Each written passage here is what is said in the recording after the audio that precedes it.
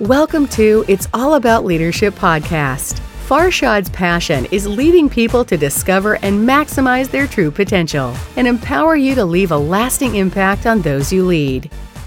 Farshad, what's going on? You're coming up with new perspective. Isn't that what life is all about? Learning, growing as you go, as you grow, as you evolve, coming up with new perspectives. Same applies to leadership.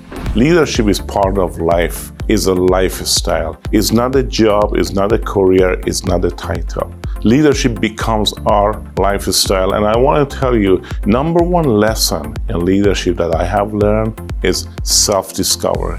It's amazing while you are leading others, when you're building a team and business, you're getting to know yourself better and better. While you're going through challenges and crises, while you're failing forward and learning constantly, you more and more discover yourself, you reinvent yourself, you rebuild yourself, become a stronger, better and bolder leader. And if you didn't have those experiences, you never could become the leader you are today. The most important lesson is start the leadership. You don't have to be perfect, but be mindful of self-discovery, self-awareness. Also, always stay connected with the Creator, because that's the source that you're going to receive the wisdom, the ideas, the solutions, and you can't give if you don't receive.